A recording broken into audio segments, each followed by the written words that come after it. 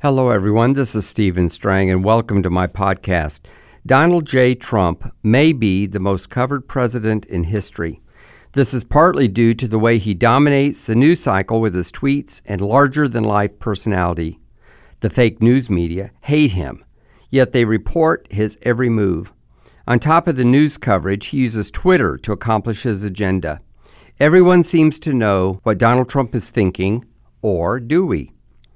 As the election looms, I have filled my new book, God, Trump, and the 2020 Election, with tens of thousands of words of my opinion and those of several dozen news sources.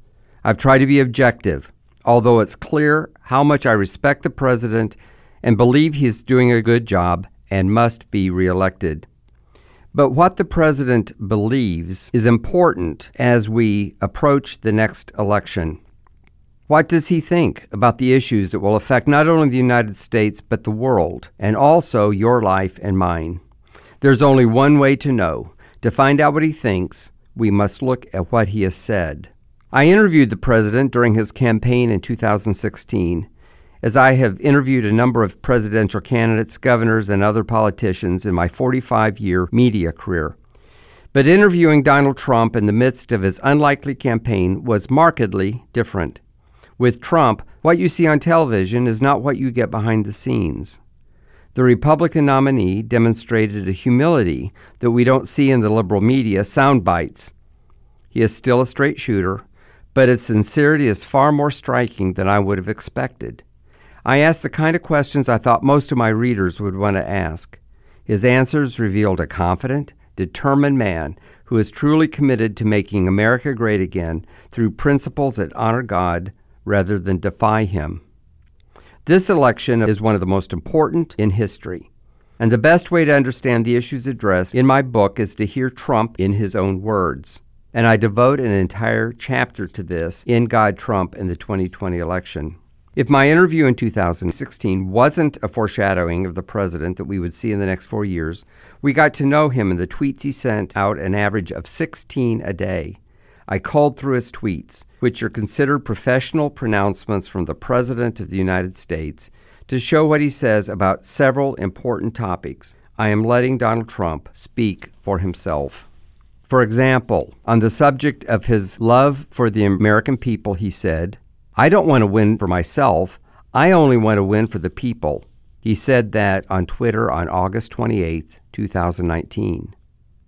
On the subject of keeping his promises, he said on Twitter in June of 2019, "Together we are breaking the most sacred rule in Washington politics. We are keeping our promises to the American people because my only special interest is you," all capitals. On the subject of creating jobs, he tweeted, "Big news. As I promised 2 weeks ago, the first shipments of LNG have just left the Cameron LNG export facility in Louisiana. Not only have thousands of jobs been created in the USA, we're shipping freedom and opportunity abroad." That was on June 2nd, 2019.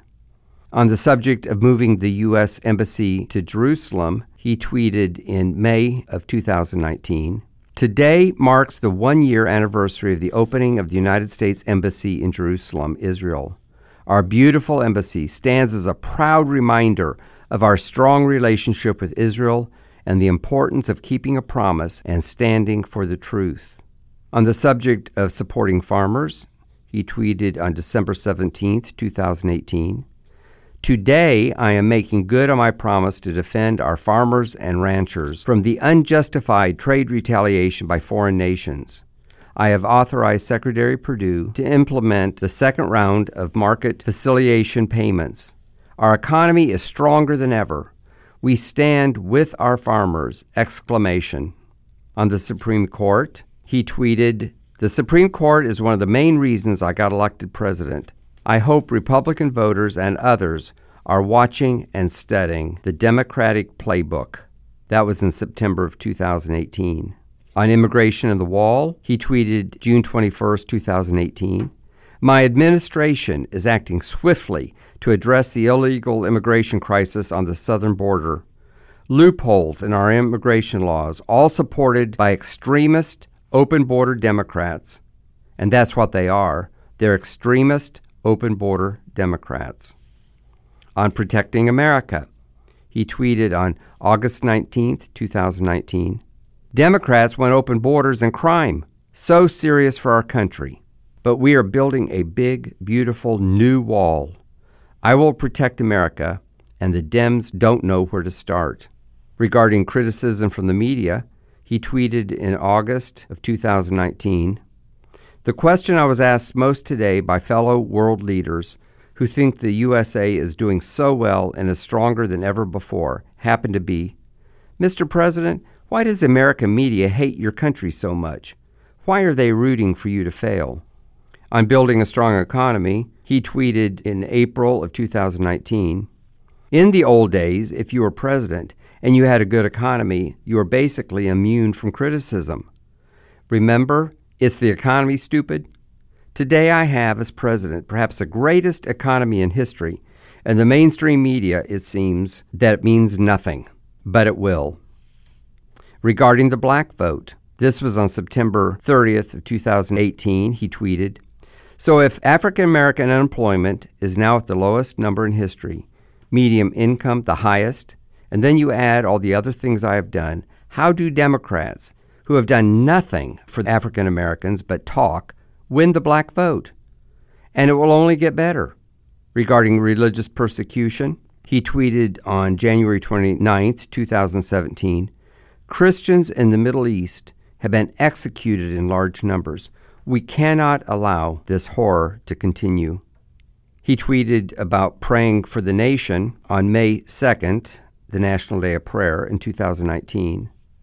On this day of prayer, we once again place our hopes in the hands of our Creator. We give thanks for this wondrous land of liberty, and we pray that this nation, our home, these United States, will forever be strengthened by the goodness and the grace and the eternal glory of God.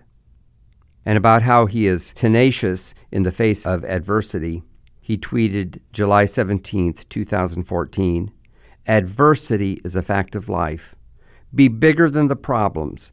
Be ready to fight for your rights, and all will be well. Trump never gives up. To that, I would add that millions of words have been written about this president, and I've written a few thousand of them myself. But rarely is a spiritual dimension mentioned, though it is the most important dimension of all. The secular community doesn't understand it, and many Christians are oblivious to what God is saying. Let me add another thought, that it's why I wrote this book. There are many good books on Donald Trump and a few that are disasters, but even the positive books do not talk about the spiritual dimension, as I just mentioned. And several books that have come out have been exposés of various kinds. I believe that my book is an exposé of what's happening in the spiritual realm. A lot of people don't understand it. Some people seem not to care. Even some Christians are more nonchalant than I would want. I'm hoping that my book and the way that I put together what's at risk in this election, what Donald Trump is like as a person from which this podcast was pulled, and also the last section, understanding the spiritual dimension. I hope all those things will help the reader to understand what's going on, will see God's hand on this president, and will be motivated to not only vote for him in November of 2020, but to encourage others to do the same. Thank you for listening to my podcast. Be sure to tune in again and find out more about what is happening in our country from a spiritual perspective, and also what is happening in this election and what's at stake. I'm Stephen Strang. God bless you.